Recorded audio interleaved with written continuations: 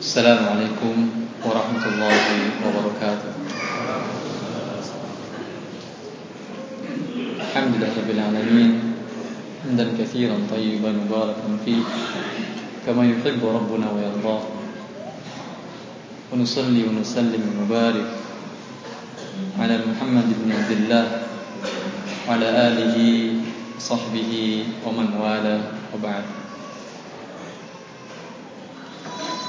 Kaum muslimin, kaum muslimat yang dimuliakan oleh Allah Subhanahu wa taala. Insyaallah dalam majlis ini kita akan membahas tema tentang mencari rezeki yang halal.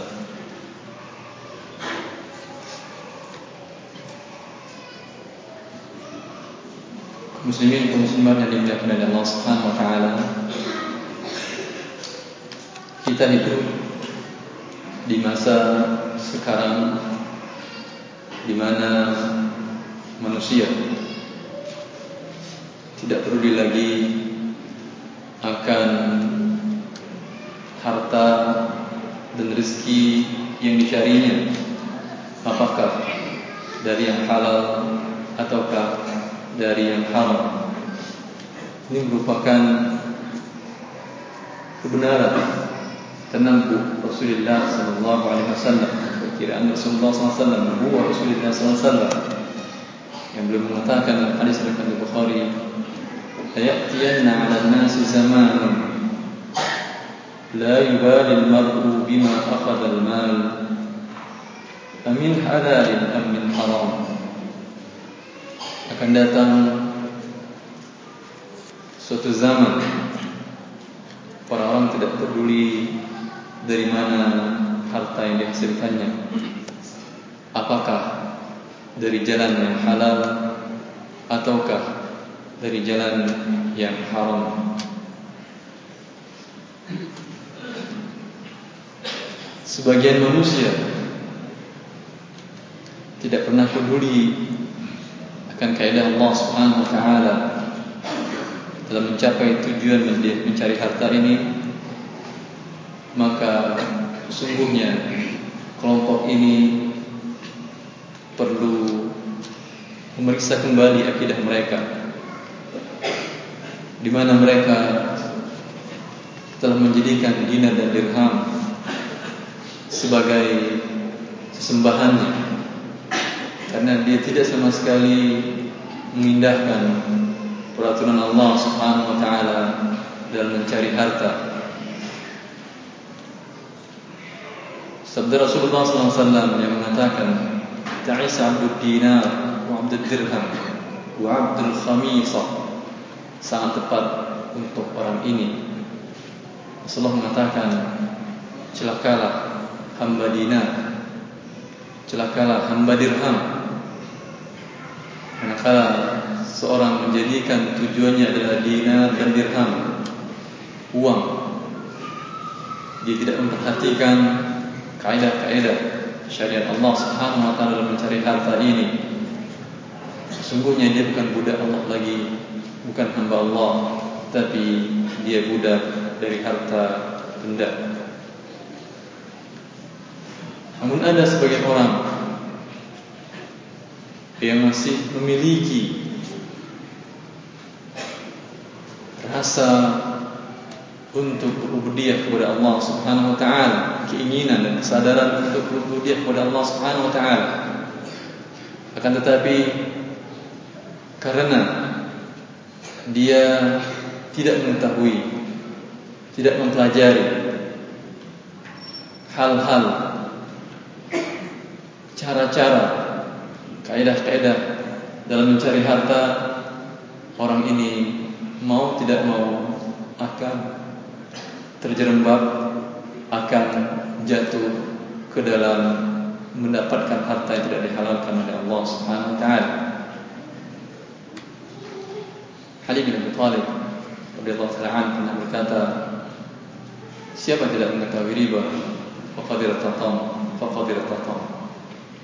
Siapa yang tidak mengetahui riba, maka dia kemungkinan besar akan bersentuhan, akan beradu, akan berhadapan dan akan melakukan riba.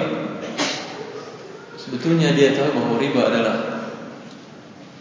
dosa besar, kan, tetapi karena dia tidak mengetahui dan tidak mempelajarinya dan juga tidak menanyakan, sehingga sesuatu perbuatan, cara dia bermuamalah, karena dia tidak tahu, kemungkinan dia akan mendapatkan harta dengan cara yang riba.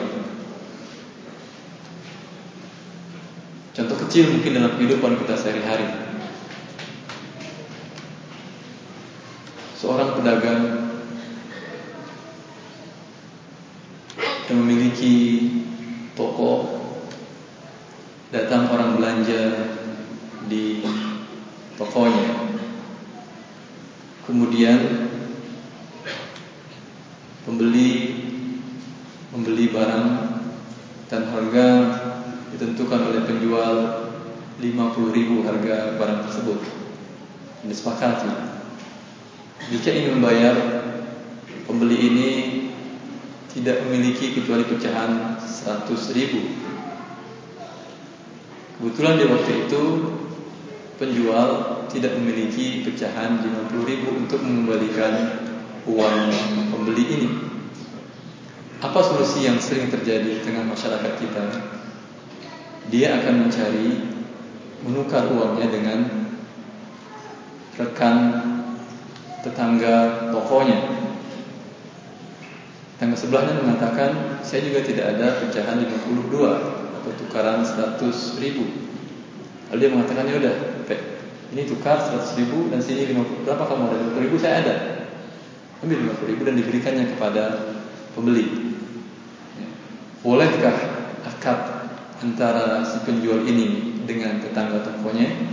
Nanti akan dipenuhinya sisanya 50.000 kembali di sore hari ketika dia telah mendapatkan uang 50.000. Tidak boleh.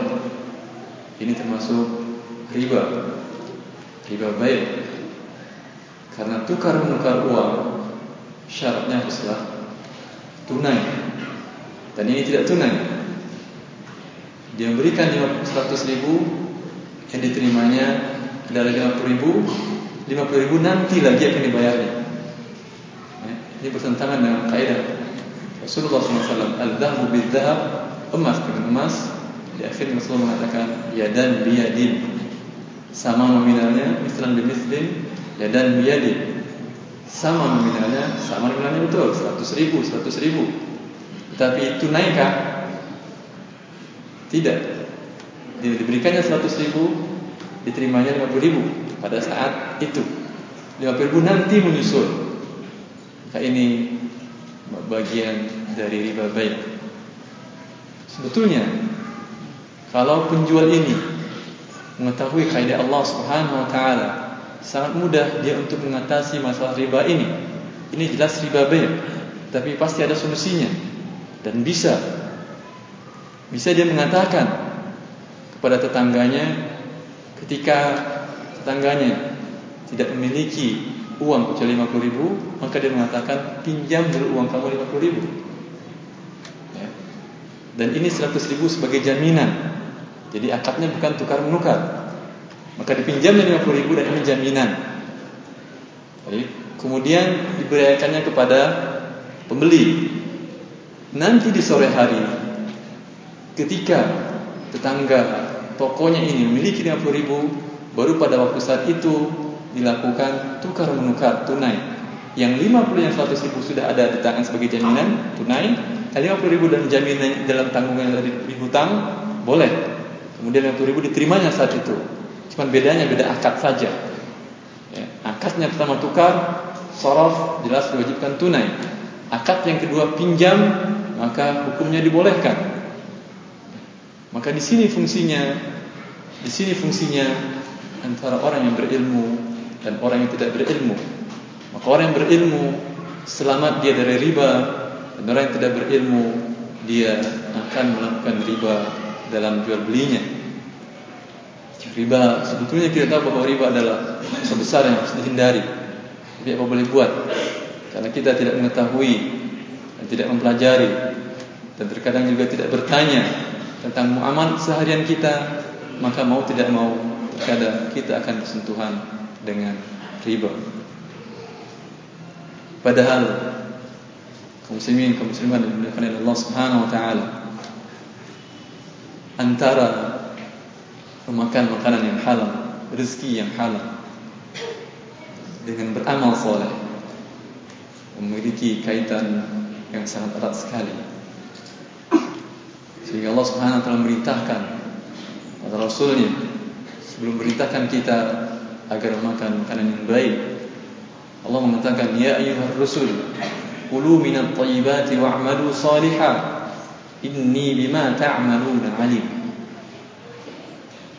Wahai para rasul, makanlah makanan yang baik-baik, dan makanan yang baik-baik tersebut selain zatnya baik, juga cara mendapatkannya baik tentunya. Kemudian Allah mengatakan wa'malu salihah, dan beramal salehlah. Dua perintah ini, kulu minat thayyibat, makan makanan yang baik, dan beramal salehlah, digabungkan oleh Allah Subhanahu wa taala dengan waw ataf. Berarti mutlaqul jama', berarti harus digabungkan dua perbuatan ini.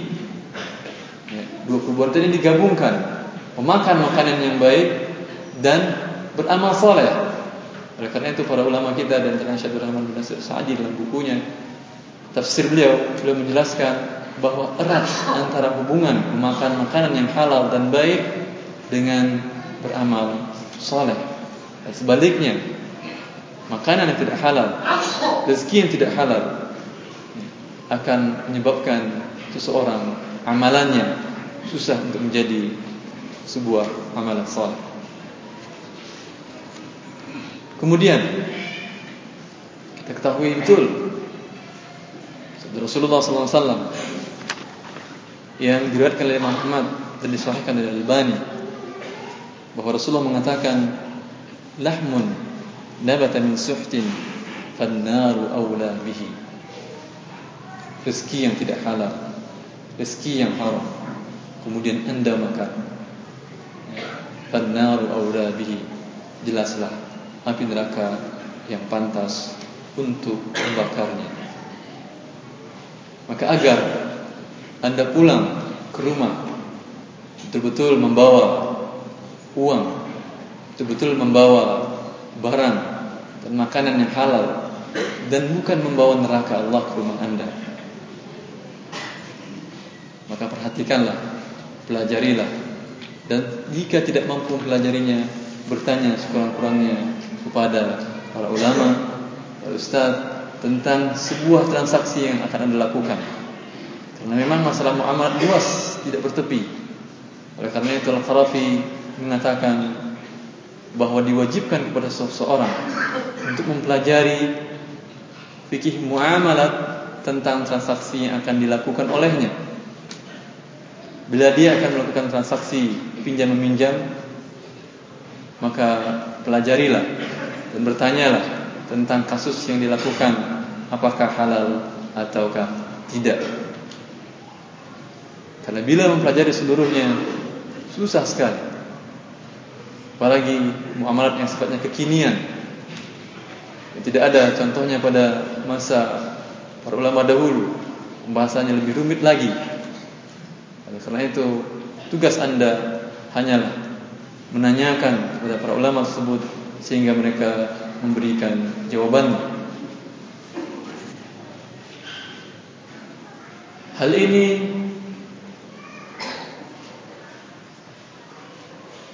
rezeki yang halal, kita katakan tadi, berhubungan antara rezeki yang halal dengan amal soleh,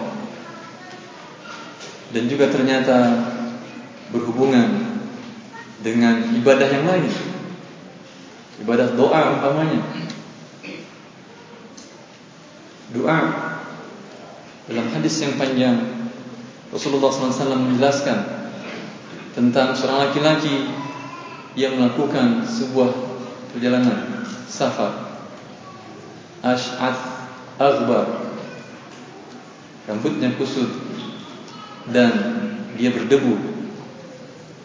Kemudian yamuddu yadayhi ila sama, dia menengadahkan tangannya ke langit.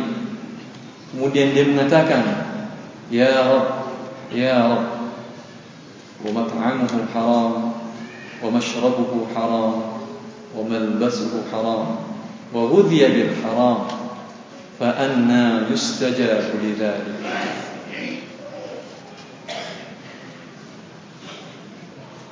Rasulullah mengatakan, menyebutkan tentang seorang laki-laki yang melakukan safar, dan safar merupakan salah satu faktor doa dikabulkan oleh Allah Subhanahu wa taala. Kemudian dalam kondisi asy'af, pakaian rambut yang kusut, aghbar, dan ini juga salah satu faktor amil, faktor sebuah doa dikabulkan oleh Allah Subhanahu wa taala. Kemudian yamuddu yadayhi ila sama, dia mengangkatkan tangannya, dua tangannya ke langit. Ini jelas mengangkatkan kedua tangan ke langit. Rasulullah mengatakan bahwa Allah Hayyun Karim, Maha Pemurah. Kemudian Hayy, malu terhadap seorang hambanya yang mengangkatkan tangan meminta kepadanya, kemudian tangan tersebut turun dan tidak mendapatkan apa-apa dari Allah Subhanahu wa taala. Kemudian dia mengucapkan ya Rabb, ya Rabb, ilhah fi doa, berulang-ulang mengucapkan ya Rabb, ya Rabb, berulang-ulang minta kepada Allah Subhanahu wa taala. Empat faktor ini ternyata gugur begitu saja, doanya tidak dikabulkan oleh Allah Subhanahu wa taala hanya karena mat'amuhu haram, makanannya haram, makanannya haram, membeli makanan dari harta yang haram. Kemudian mashrabuhu haram, minumannya haram, wa malbasuhu haram, dan pakaiannya haram, wa ghudhiya bil haram, dan dia diberi makan gizi dengan yang haram. Ghudhiya bil haram, sama mat'amuhu haram, makanannya haram, minumannya haram. Kemudian yang terakhir ghudhiya bil haram, diberi, dia diberi, bukan dia mencari yang haram, diberi. Tapi memberinya jelas mengatakan bahwa ini adalah sesuatu yang haram. Kalau tadi dia makan dia yang haram, sekarang dia diberi ghudhiya, diberi makan dia yang haram, diundang makan oleh orang-orang yang jelas-jelas mengatakan bahwa ini adalah berasal dari yang haram. Jelas perbedaannya antara mat'amuhu dengan ghudhiya bil haram. Lalu natijahnya, kesimpulan akhir kata Rasulullah, fa anna yustajabu lidzalik, maka bagaimana mungkin dikabulkan doanya. Dan ini sangat mengkhawatirkan, sebuah rezeki yang tidak halal, mencari dengan cara yang tidak halal, sangat mengkhawatirkan jiwa kita. Karena bila doa, ibadah puncak kita tidak dikabulkan oleh Allah Subhanahu wa taala, maka khawatir ibadah yang lain juga tidak akan diterima oleh Allah Subhanahu wa taala. Sehingga Ibn Rajab Al-Hambali dalam bukunya Jami'ul Ulum wal Hikam menjelaskan, bahwa diriwayatkan dari Ibn Abbas, dia mengatakan bahwa dikhawatirkan salat orang-orang yang memakan rezeki yang tidak halal tidak akan diterima oleh Allah Subhanahu wa taala. Kemudian ternyata kerusakan dari rezeki yang tidak halal ini bukan hanya pada diri individu orang-orang yang melakukannya, ternyata akan menyebabkan rusaknya tatanan masyarakat. menyebabkan azab Allah Subhanahu wa taala datang menimpa. Rasulullah SAW bersabda dalam hadis diriwayatkan oleh Hakim, kemudian dinyatakan oleh Syekh Al-Albani bahwa dari hadis ini hasan bi ghairi, idza dhahara az-zina war-riba fi qaryah faqad ahallu bi anfusihim adzab Allah. Bila perzinahan dan riba merajalela di sebuah kampung, sungguh mereka telah mengundang azab untuk menimpa mereka. Azab dari riba yang jelas, mungkin jarang di antara kita yang bisa memahaminya dengan baik. Terjadinya penyusutan nilai mata uang atau dikatakan dengan inflasi, penyebabnya murni adalah riba. Dari mana datang? Seorang pengusaha, produsen yang membangun usahanya dengan cara melakukan pinjaman, dengan cara pinjaman berbunga atau riba, dia pasti akan memasukkan bunga riba itu ke dalam biaya produksi barangnya atau jasanya. Maka sesungguhnya siapa yang membayar riba ke bank itu? Apakah pengusaha ini atau pemakai barang? Karena dimasukkannya dihitung dalam biaya produksinya bunga riba ini.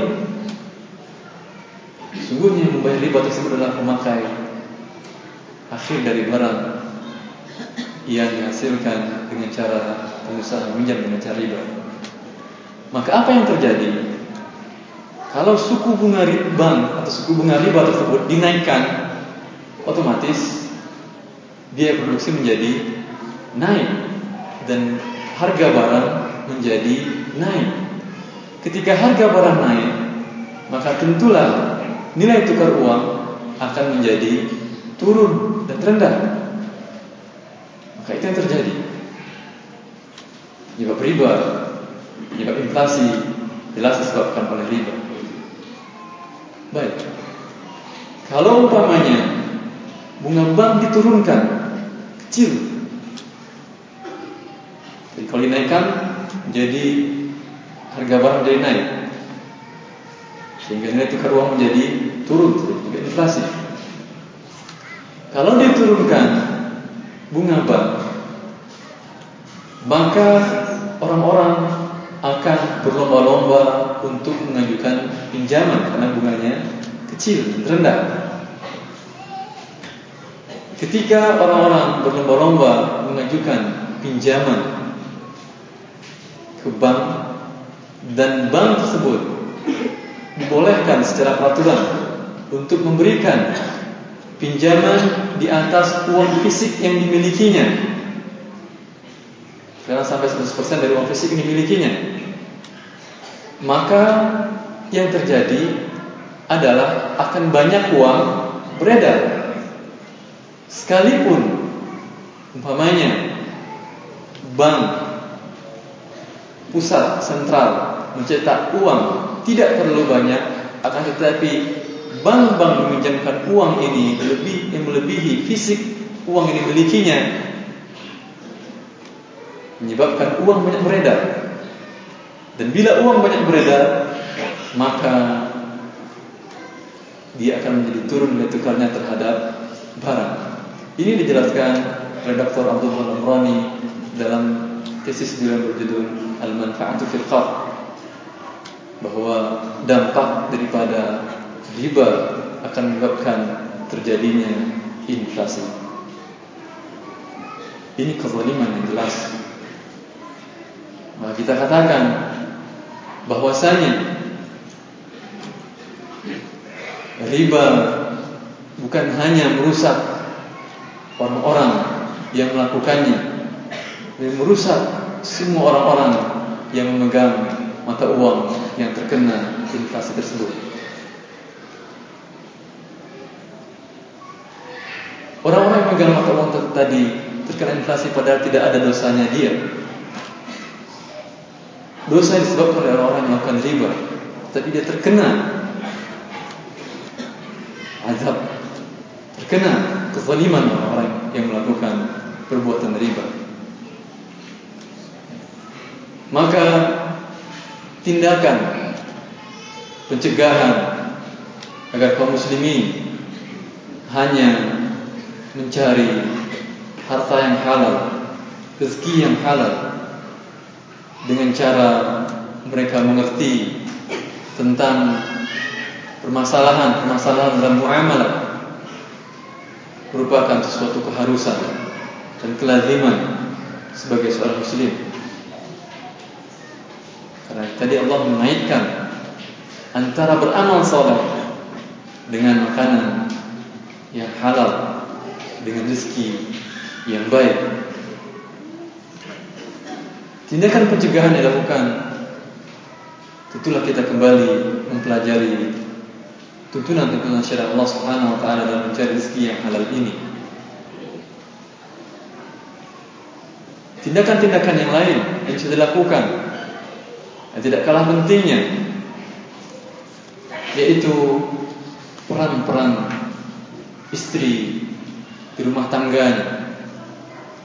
Ibnu Khalikan dalam bukunya Wafayatul Ahyan menjelaskan bahwasanya adalah istri-istri para salaf selalu membisikkan kepada suaminya bila hendak keluar rumah mencari rezeki dengan mengatakan, "Wahai suamiku, sesungguhnya kami bisa bersabar menahan rasa lapar, tetapi ketahuilah suamiku bahwa kami dan anak-anakmu tidak bisa bersabar menahan neraka Allah Subhanahu wa taala."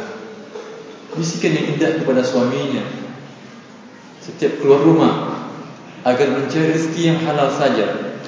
Bawa pulang ke rumah adalah makanan, dan jangan bawa pulang ke rumah adalah neraka Allah Subhanahu wa taala. Kemudian tidak kalah pentingnya juga kebijakan dari pihak yang memiliki wewenang, sebagaimana di masa pemerintahan Amirul Mukminin Umar bin Khattab radhiyallahu anhu, di mana beliau melakukan penyidakan ke pasar-pasar dan mengatakan kepada orang-orang di pasar, jangan melakukan transaksi jual beli bermuamalah jika kalian tidak mengerti tentang muamalah, dan diusir dari pasar orang-orang yang tidak mengerti tentang muamalah. Di masa Imam Malik datang ke pasar-pasar, kemudian beliau menguji satu persatu para pedagang dan pembeli yang ada di pasar. Maka bila didapati ada orang-orang yang tidak mengerti tentang muamalah, maka disuruh oleh Imam Malik untuk keluar dari pasar dan datang ke majelis beliau belajar tentang muamalah. Setelah itu baru masuk ke pasar. Kalau ini diterapkan sekarang, apa yang terjadi dengan pasar-pasar kaum muslimin?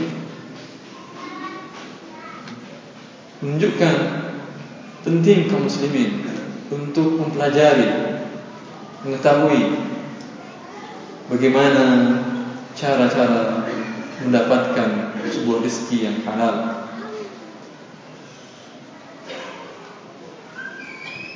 bagaimana cara-cara mendapatkan rezeki yang betul-betul rezeki dari Allah Subhanahu wa taala dan bukan sebaliknya.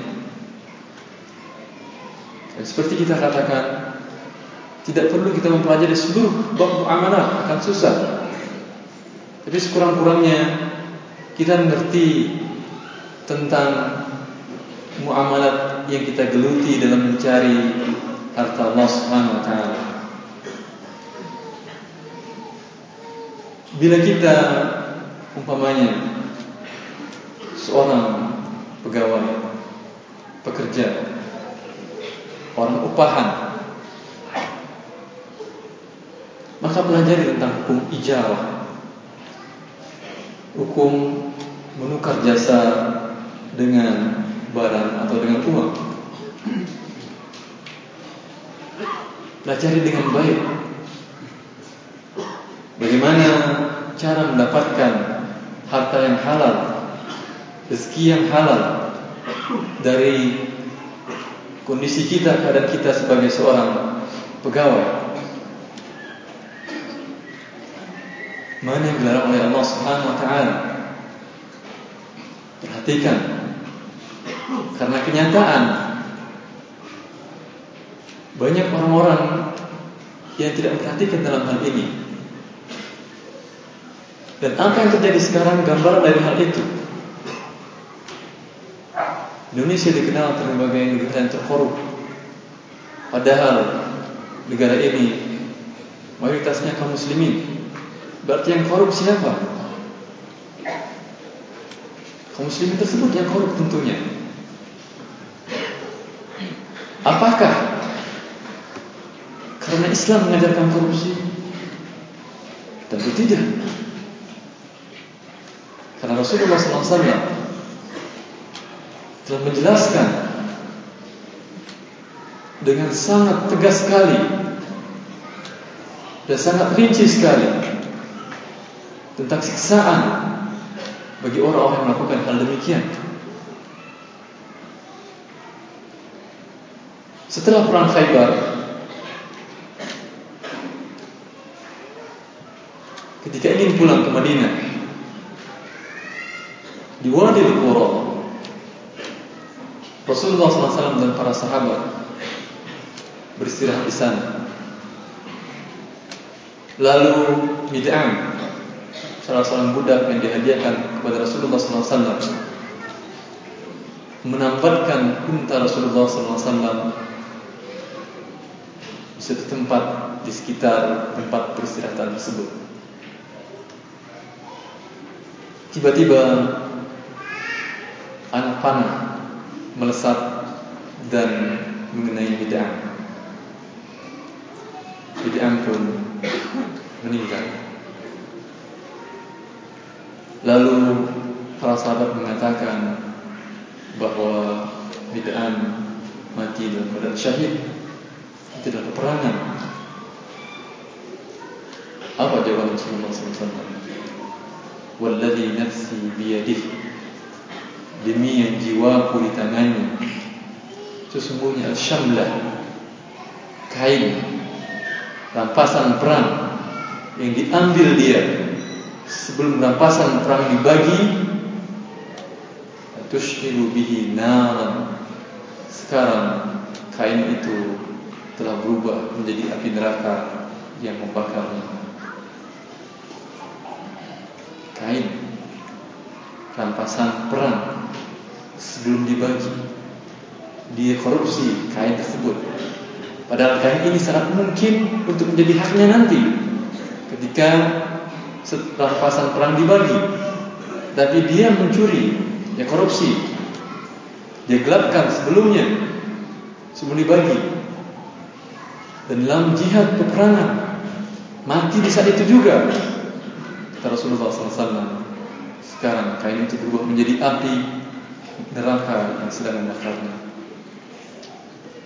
Lalu datang seseorang membawa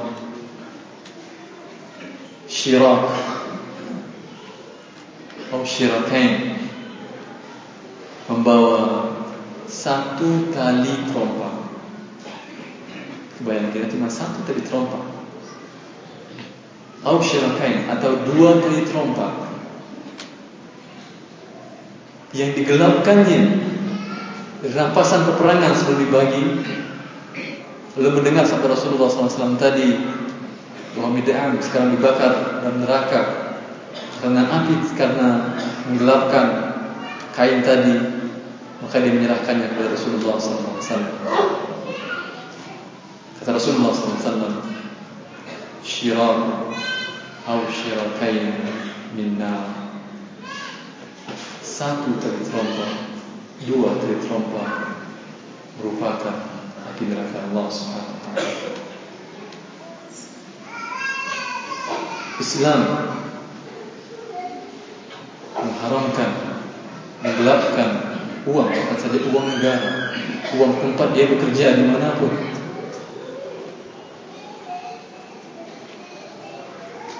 Diharamkan. Sehingga Rasulullah SAW mengingatkan dalam hal ini. Kalau kita baca hadis-hadis tentang hal tersebut, tentang ghulul, tentang menggelapkan uang, rampasan perang sebelum dibagi, dan ini katakan para ulama kita taksil syar'i tentang korupsi dalam Islam, akan merinding di tubuh kita. Bagaimana ancaman-ancaman orang-orang yang menggelapkan uang orang lain dengan cara tidak amanah ini. Suatu kali Rasulullah SAW mengatakan, sesungguhnya orang-orang yang menggelapkan unta dengan rampasan perang, maka dia nanti di hari kiamat akan membawa unta tersebut, memikulnya di atas pundaknya, dan unta tersebut mengeluarkan suara keras, sehingga orang-orang melihat inilah dahulu orang yang menggelapkan rampasan perang, permalukan oleh Allah Subhanahu wa taala. Lalu orang itu mengatakan kepada Rasulullah SAW, "Ya Rasulullah, tolonglah aku." Rasulullah SAW mengatakan, "Aku tidak bisa menolongmu. Bukankah dahulu telah aku peringatkan kamu?" Dan Rasulullah menjelaskan, akan ada yang membawa kambing, mengeluarkan suara yang keras juga, mengatakan hal yang sama. Ibu Rasulullah mengatakan, "Aku tidak bisa menolongmu. Bukankah telah aku peringatkan kamu dahulu?" Maka Rasulullah SAW, sekecil apapun yang diambil dari harta dengan cara yang tidak hak, akan dibawa nanti di neraka di hari akhirat. Maka apakah kita kuat dan mampu membawa rumah, membawa mobil, membawa tanah orang? Dan pasti akan dibawa, pasti akan dipikulkan. Lalu kita meminta pertolongan Rasulullah. Rasulullah mengatakan, "Bukankah aku memperingatkan?" Maka tidak boleh khianat dalam amanah yang diamanahkan kepada kita, baik menggunakan fasilitas yang tidak pada tempatnya dengan alasan dakwah, mungkin memiliki selebaran berisi fatwa atau makalah yang isinya bagus, lalu dibawa ke kantor dan dikopi di kantor tanpa izin dari pemiliknya, bagi-bagikan kepada kaum muslimin secara gratis. Dia sesungguhnya telah berkhianat kepada amanah yang diamanahkan kepadanya, karena dia diamanahkan fasilitas tempat dia bekerja tersebut untuk kepentingan pekerjaan dan untuk kepentingan dakwah. Sesungguhnya dia telah berkhianat. Belum lagi orang-orang yang tidak tepat datang dan pergi semaunya dalam pekerjaannya,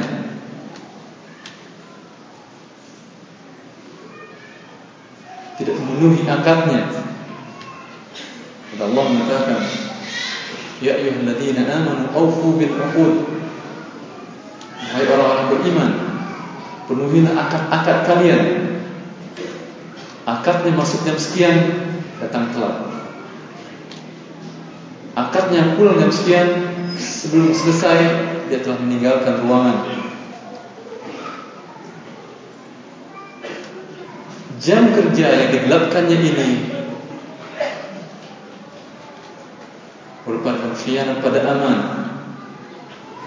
karena dia mengambil upah jam kerja penuh. Kalau ketika pada akad jam kerja dijelaskan jam sekian sampai jam sekian, dia akan mengatakan saya tidak bisa memenuhi seluruhnya, hanya sebagian saja, tentu akan dikurangi gajinya. Nah, ketika dipenuhinya dan tidak berkhianat dia dengan amanah ini, sungguhnya dia mengambil rezeki yang tidak halal baginya, dan akan dibawanya nanti jadi akhirat, akan bertanggungjawabkannya di hadapan Allah Subhanahu wa taala. Ada juga sebagian dari kaum muslimin yang datang ke tempat pekerjaannya asal-asalan. Allah Subhanahu wa taala mengatakan tadi, "Aufu bil uqud", penuhilah akad kalian. Kita ketika membuat kontrak kerja atau perjanjian kerja, itu artinya bekerja dengan giat, dengan penuh semangat. Maka ada di antara kaum muslimin yang datang ke tempat bekerjanya sisa-sisa dari waktu hidupnya, malam hari dihabiskan untuk cari sampingan atau apapun lah kegiatan dilakukan, kemudian datang bekerja besok dalam keadaan lelah, mata merah, ketika ada orang yang meminta jasanya dilayani dengan keadaan demikian, sekarang sampai dimarah-marahi orang itu, padahal dia tidaklah dibayar untuk itu. Dia dibayar untuk bekerja dengan baik, bekerja dengan giat, bekerja dengan penuh semangat. Maka ini merupakan khianat kepada tempat bekerjanya. Tidak menjadi rezeki halal, rezeki dibawanya pulang. Dengan sikapnya demikian. Kemudian tidak jarang juga kita dipertontonkan, diperlihatkan dengan sikap orang-orang yang menjadi panutan anak-anak didik, para guru, dengan mengajar tidak penuh bersemangat, masuk ke ruang kelas telat, kemudian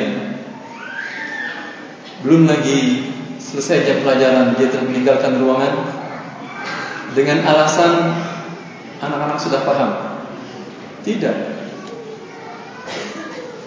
Kita digaji bukan dengan akad transaksi anak paham atau tidak, tapi dengan menggunakan jam.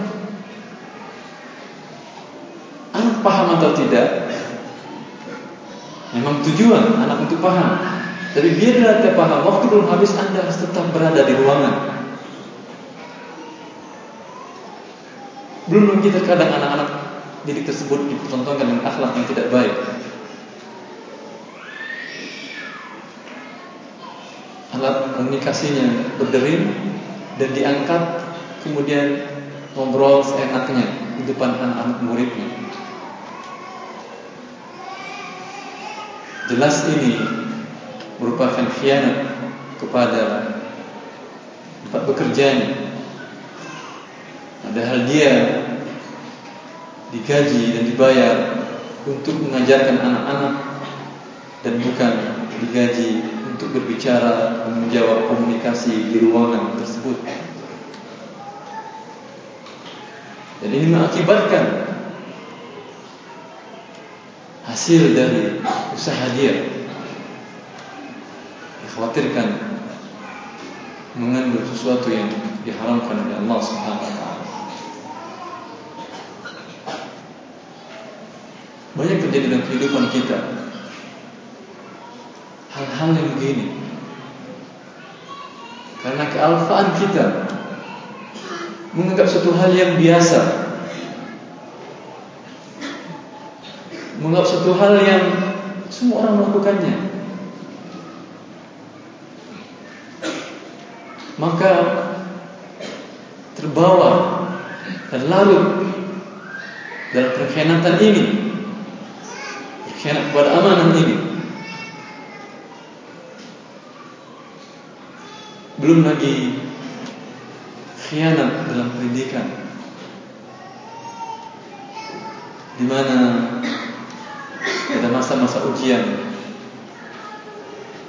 terkadang pihak pengawas yang seharusnya mengawasi ujian malah membantu anak-anak yang sedang ujian tersebut untuk melakukan tindakan kecurangan, tindakan ghish dalam menjawab ujian dengan berbagai cara, tidak amanah. Padahal dia digaji untuk mengawas, bukan untuk membiarkan anak-anak didik ini terbiasa dengan hidup curang. Maka jangan ditanyakan ketika anak-anak ini besar nantinya dan dia curang dalam pekerjaannya, karena memang dari kecil dia terdidik dengan curang. Kecil dia terdidik dengan curang. Kata Rasulullah SAW mengatakan, "Man ghasya falaysa minni." Siapa yang ghish, yang curang dalam ujiannya, orang yang curang dalam kehidupannya, dalam tingkah laku ini, maka kata Rasulullah, "Laisa minni." Itu termasuk dari golongan. Jadi masalah masuk dalam golongan Rasulullah SAW luas, termasuk juga dalam hal kecurangan ini. Khawatirkan seorang yang berusaha membenarkan ibadah, tapi dalam masalah muamalah dia membiarkan dirinya larut atau sama sekali tidak ingin mengetahui yang hak dan yang benar mengikutinya. Khawatirkan dia dinafikan, bagian dari orang-orang yang dinafikan oleh Rasulullah SAW yang mengatakan, "Alaysa minni." Itu termasuk dari golonganku. Karena ketika Syekh Muhammad Sallallahu Alaihi Wasallam ditanya tentang seseorang yang memberi contekan kepada temannya dalam saat ujian, maka Syekh, ini adalah ghish, curang, menipu. Dan Rasulullah SAW mengatakan, "Man ghasya falaysa minni." Orang curang, menipu itu termasuk dari golongan. Dan tindakan ini merusak orang yang dibantu, merusak dirinya sendiri, dan lebih dari itu kata Syekh, Masya Allah, jauhnya ke depan Syekh, merusak umat. Merusak umat kata Syekh. Padahal urusannya urusan ujian di kelas.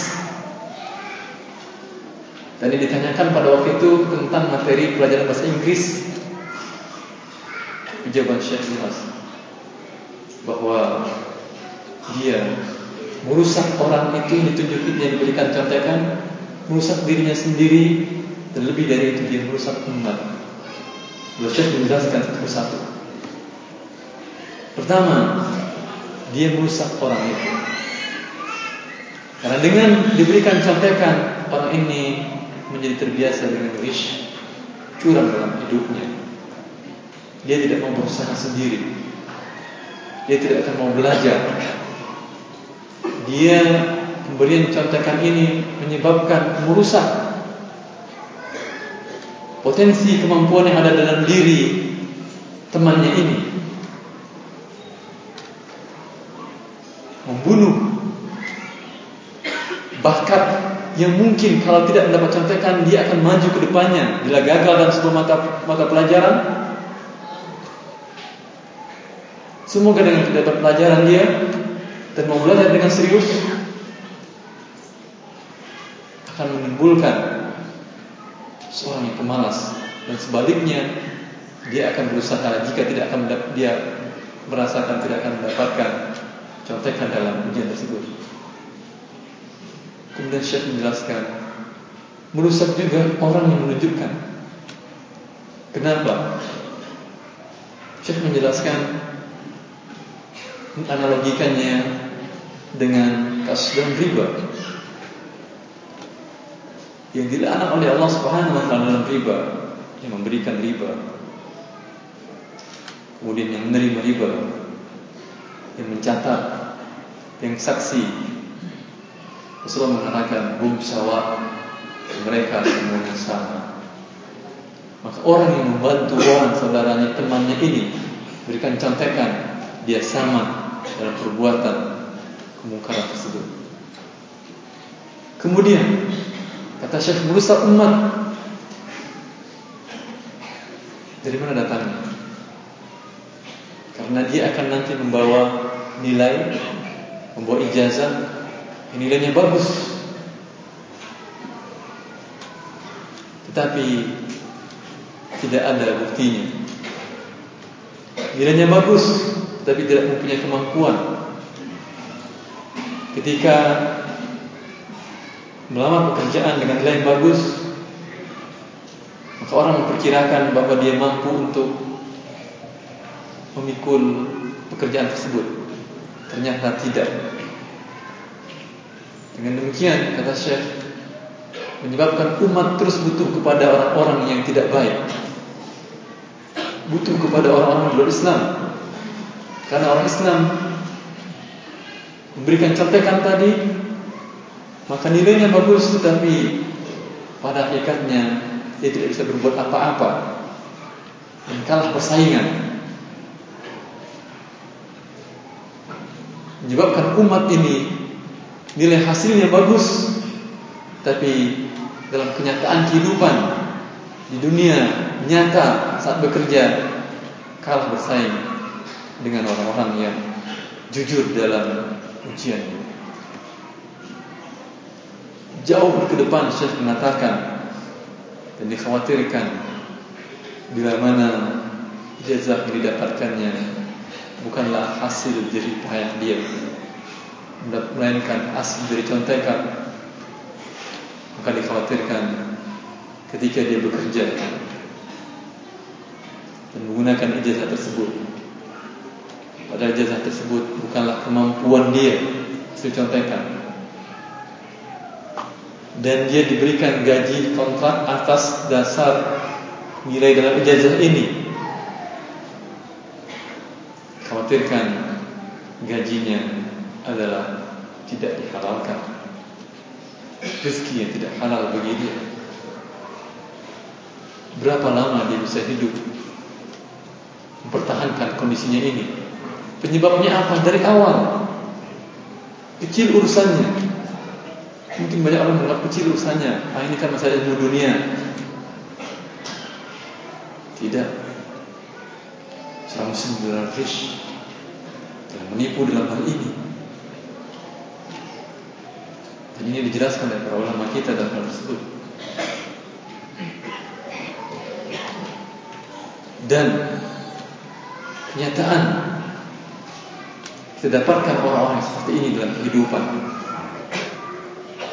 Orang-orang yang tidak amanah, yang mereka menganggap kecil masalah rezeki yang halal. Tidak kecil urusan rezeki yang halal. Karena Allah mengatakan kulu minat thayyibat, makanlah dari hal yang baik-baik. Kemudian wa'amalu salihah, dan beramal saleh.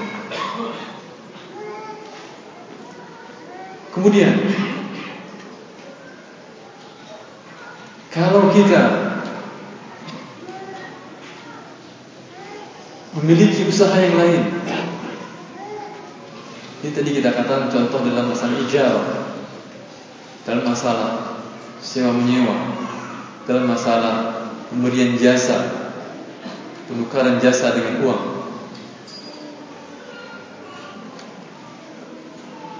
Dalam masalah yang lain, dalam masalah jual beli umpamanya, maka kita harus mempelajari hal tersebut sebelum kita melakukannya. Kalau tidak tahu, bertanyalah kepada para ulama, dan jangan lakukan transaksi tersebut melainkan kita bertanya terlebih dahulu. Karena bila telah terjadi baru bertanya, susah urusannya, panjang urusannya. Padahal kalau dari awal dia bertanya, mungkin mudah cara merubah transaksi ini menjadi halal.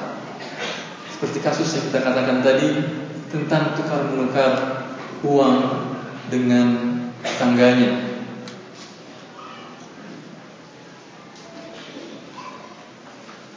Sama juga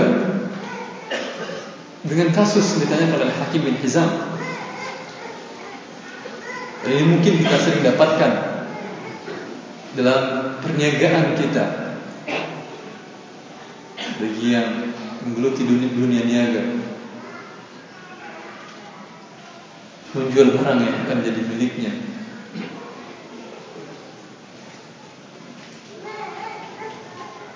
Datang seorang pembeli ke tokonya,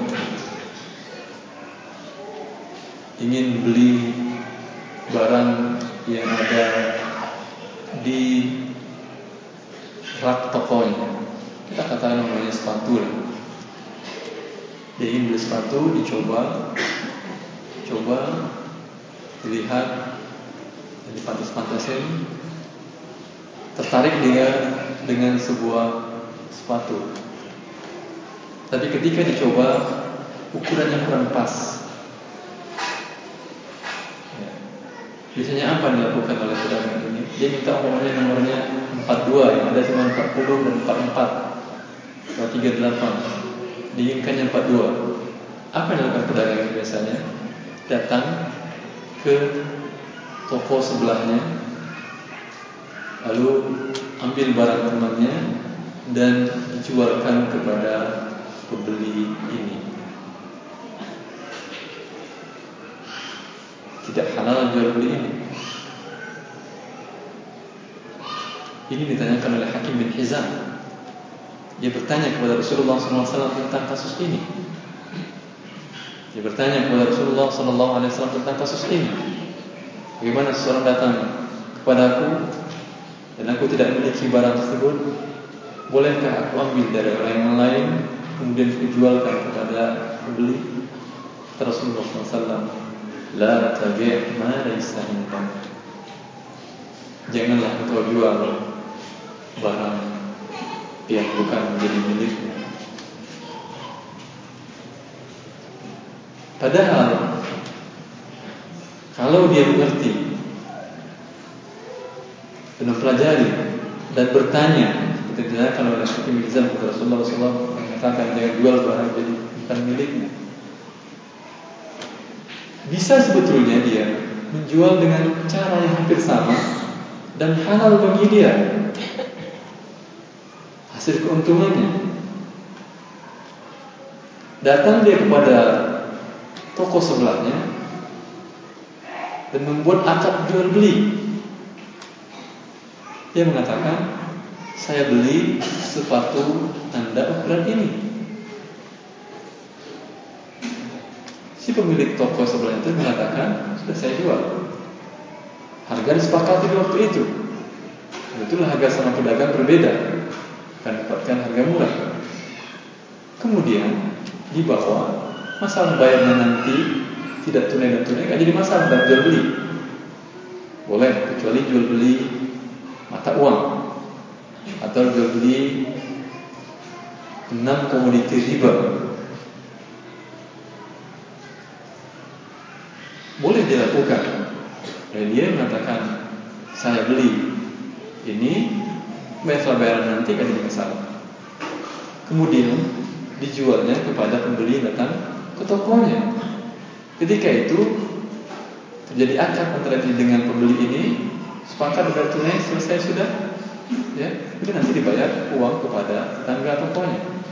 kasusnya begini tidak masuk dalam larangan Rasulullah SAW, la tabi' ma laysa indak. Karena sekarang sudah dimilikinya terlebih dahulu. Atau bisa juga dia mengatakan kepada toko sebelahnya bahwa wakilkan saya untuk menjualkan barang Anda ini dan beri saya komisi atau persen dari harga penjualan. Berapa Anda jualkan? Harga tahu sendirilah. Harga sahabat pasar, kami juga tahu kan harga sekian. Jadi sekarang dia sebagai wakil. Kalau tadi memang sebagai pembeli, sekarang sebagai wakil dan dijualkannya kepada pembeli yang datang ke toko dia. Dengan demikian, setelah dibayar, dikembalikan, diberikan uang kepada si toko sebelahnya, dan dia berhak mendapat komisi dan halal untuk dia. Lihat, beda antara orang yang berilmu dengan orang yang tidak berilmu. Dia bisa membuat dan bukan hilah.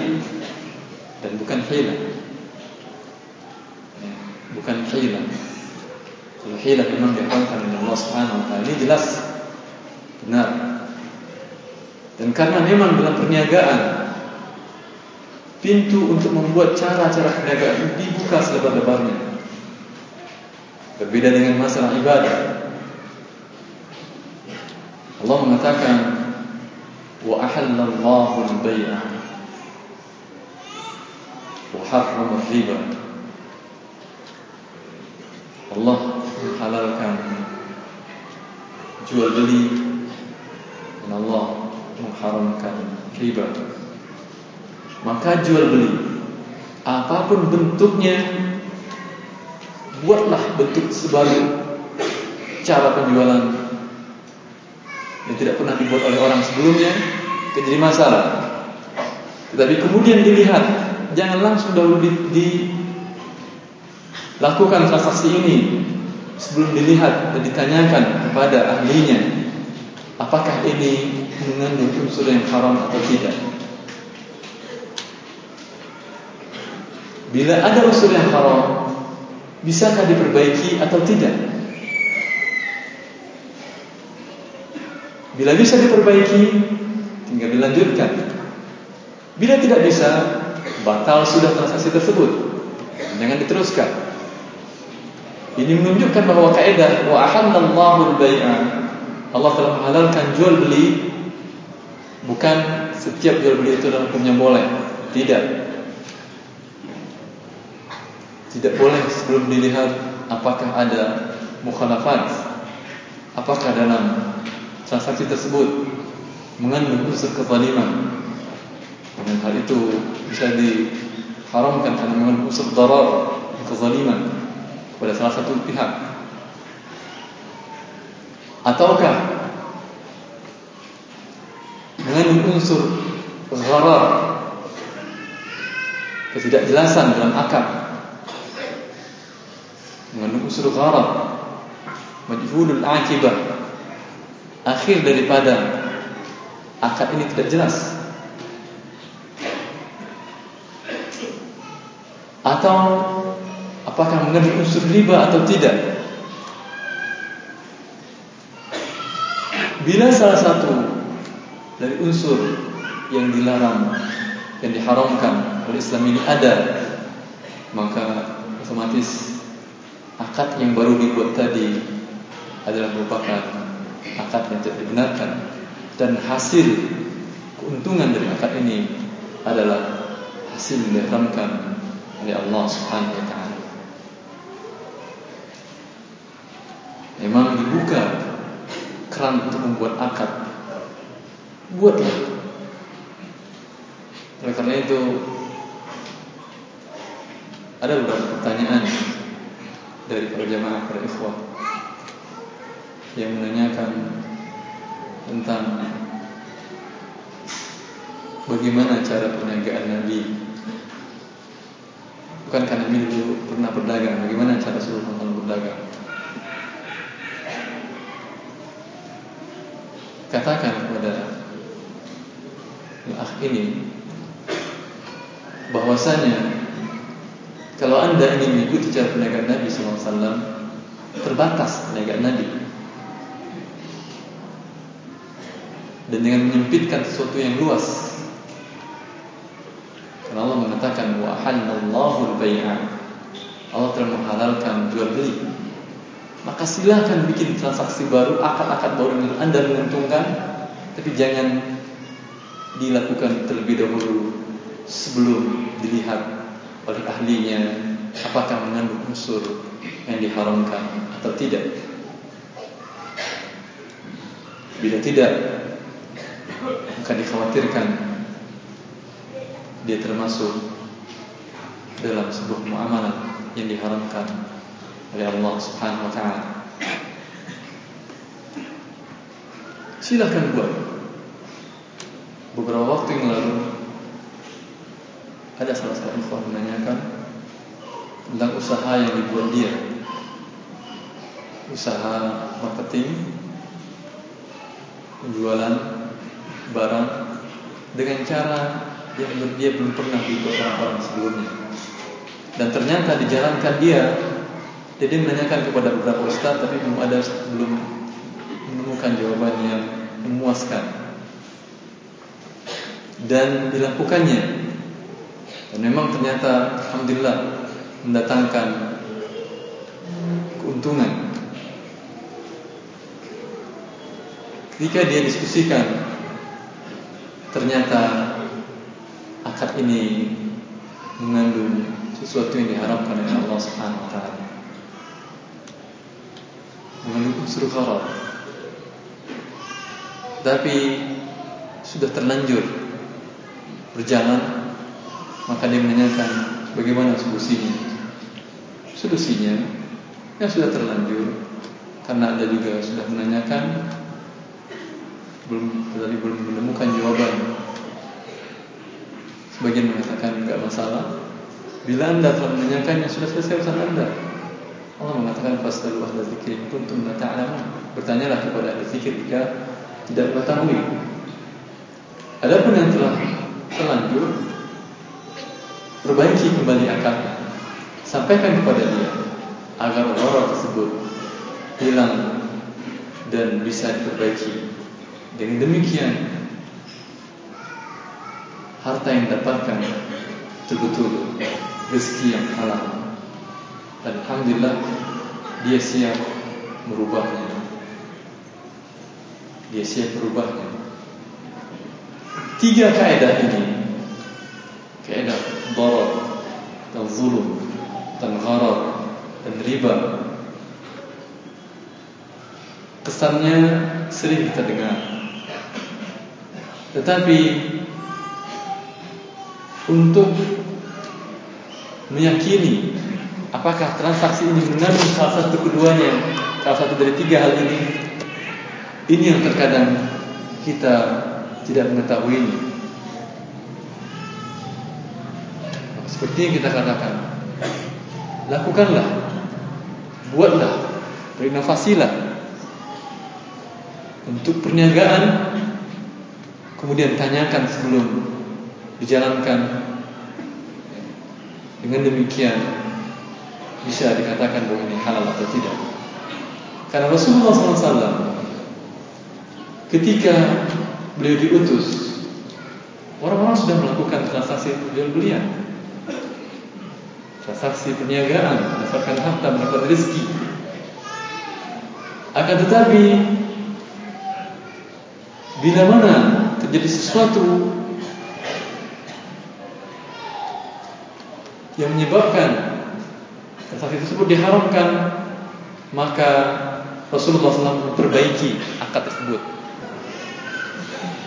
Bahwasanya kita katakan dalam masalah jual beli ini, masalah transaksi muamalah ini, hukum asalnya adalah boleh. Maka silakan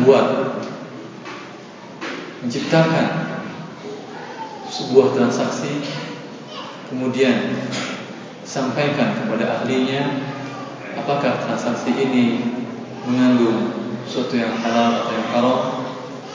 Bila mengandung yang haram, hentikan dan jangan lanjutkan bila tidak ada solusi untuk memperbaikinya. Ketika Rasulullah SAW datang ke Madinah dan dia dapati penduduk Madinah melakukan jual beli salam atau salaf, sama maknanya, jual beli salam atau jual beli dengan salaf, yaitu uang tunai di depan, barang nanti diserahkan, dan barang tersebut dalam tanggungan. Barang tersebut dalam tanggungan, bukan barang tertentu. Didapati penduduk Madinah melakukan salam selama 1 tahun atau 2 tahun. Salam yang biasa mereka lakukan adalah seorang pedagang membeli kurma, padahal kurma tersebut belum ada karena belum di musimnya. Dia mengatakan, umpamanya, saya beli kurma Anda sebanyak 1 ton, nanti serahkan pada tanggal sekian. Lalu penjual mengatakan, saya jual. Dalam beberapa kasus salam banyak terjadi perselisihan. Karena bila di antaranya, umpamanya, salam tersebut muayyan, ditentukan pada kebun tertentu, pohon tertentu umpamanya, dia mengatakan, saya beli kurma dari kebun Anda 1 ton, serahkan pada tanggal sekian, dan uang telah diberikan di awal. Keuntungan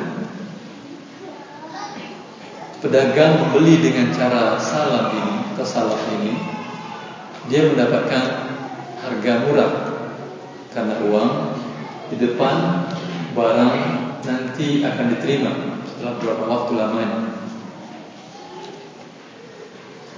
Kebalikan dari jual beli tidak tunai.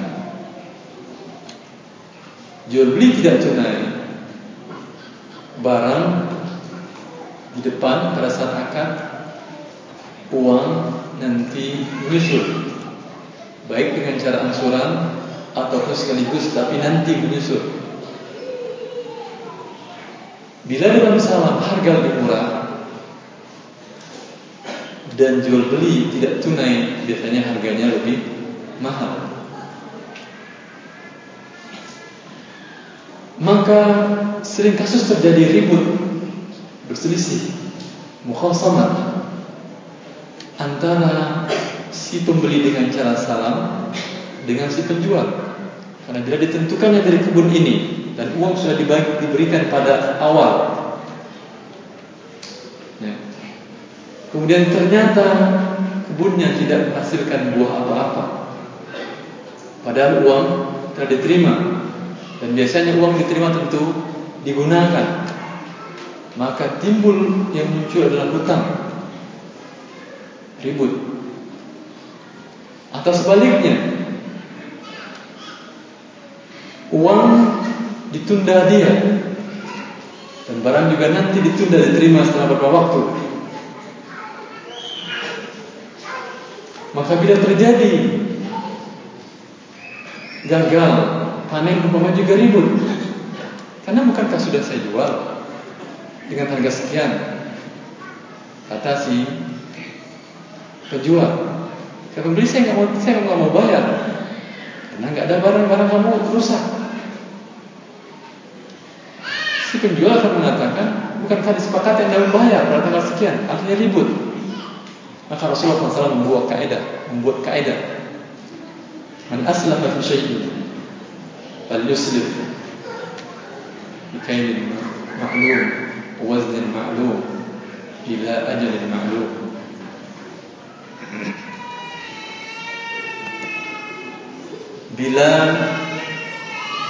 kalian melakukan salam, jual beli salam, fal yuslim atau fal yuslib, hendaklah dia berikan uang di depan, yuslib, uang di depan.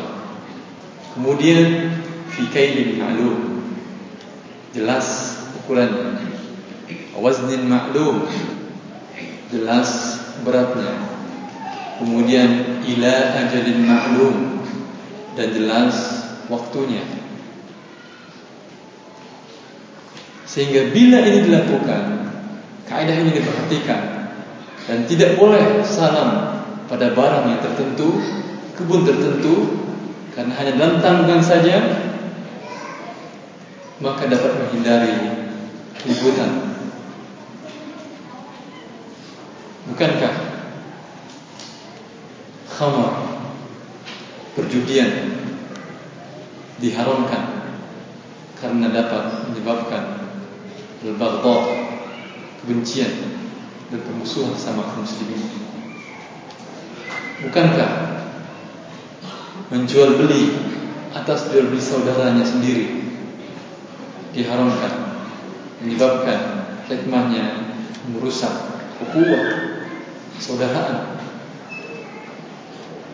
Dan Islam sangat mengutamakan persaudaraan daripada du'a dunia, daripada kilauan materi dunia. Ukhuwah jauh lebih besar.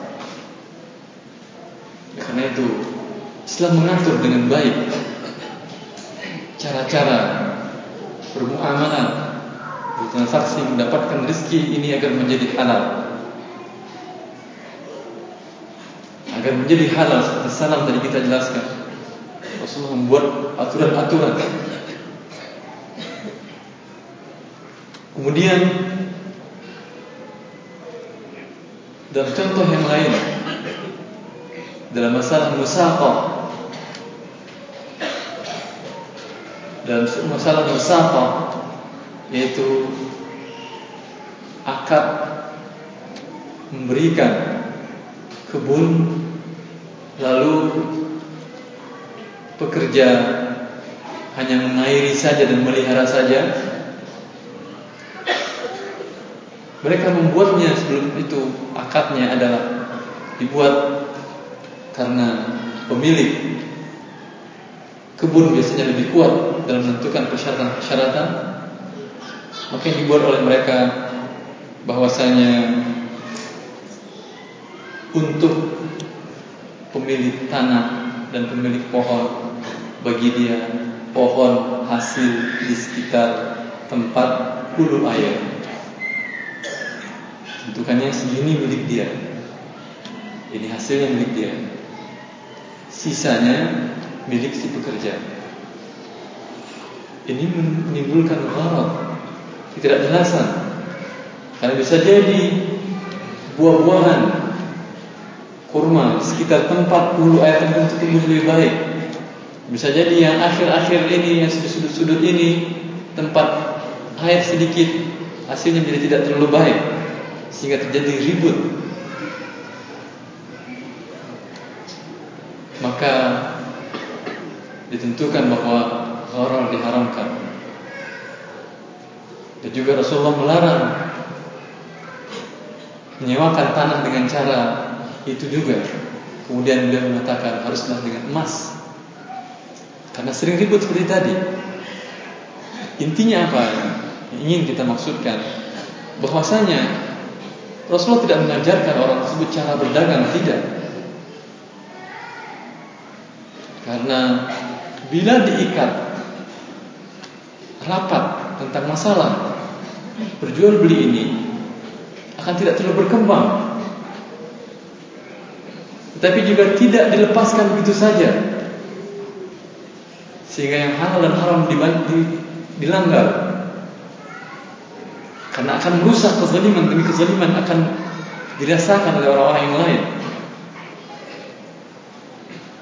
Karena itu diikat mana yang dihalalkan dan mana yang diharamkan, dan semuanya adalah untuk kemaslahatan orang-orang yang melakukan transaksi tersebut, dan untuk kemaslahatan lebih dari itu umat seluruhnya, seperti yang kita jelaskan tadi.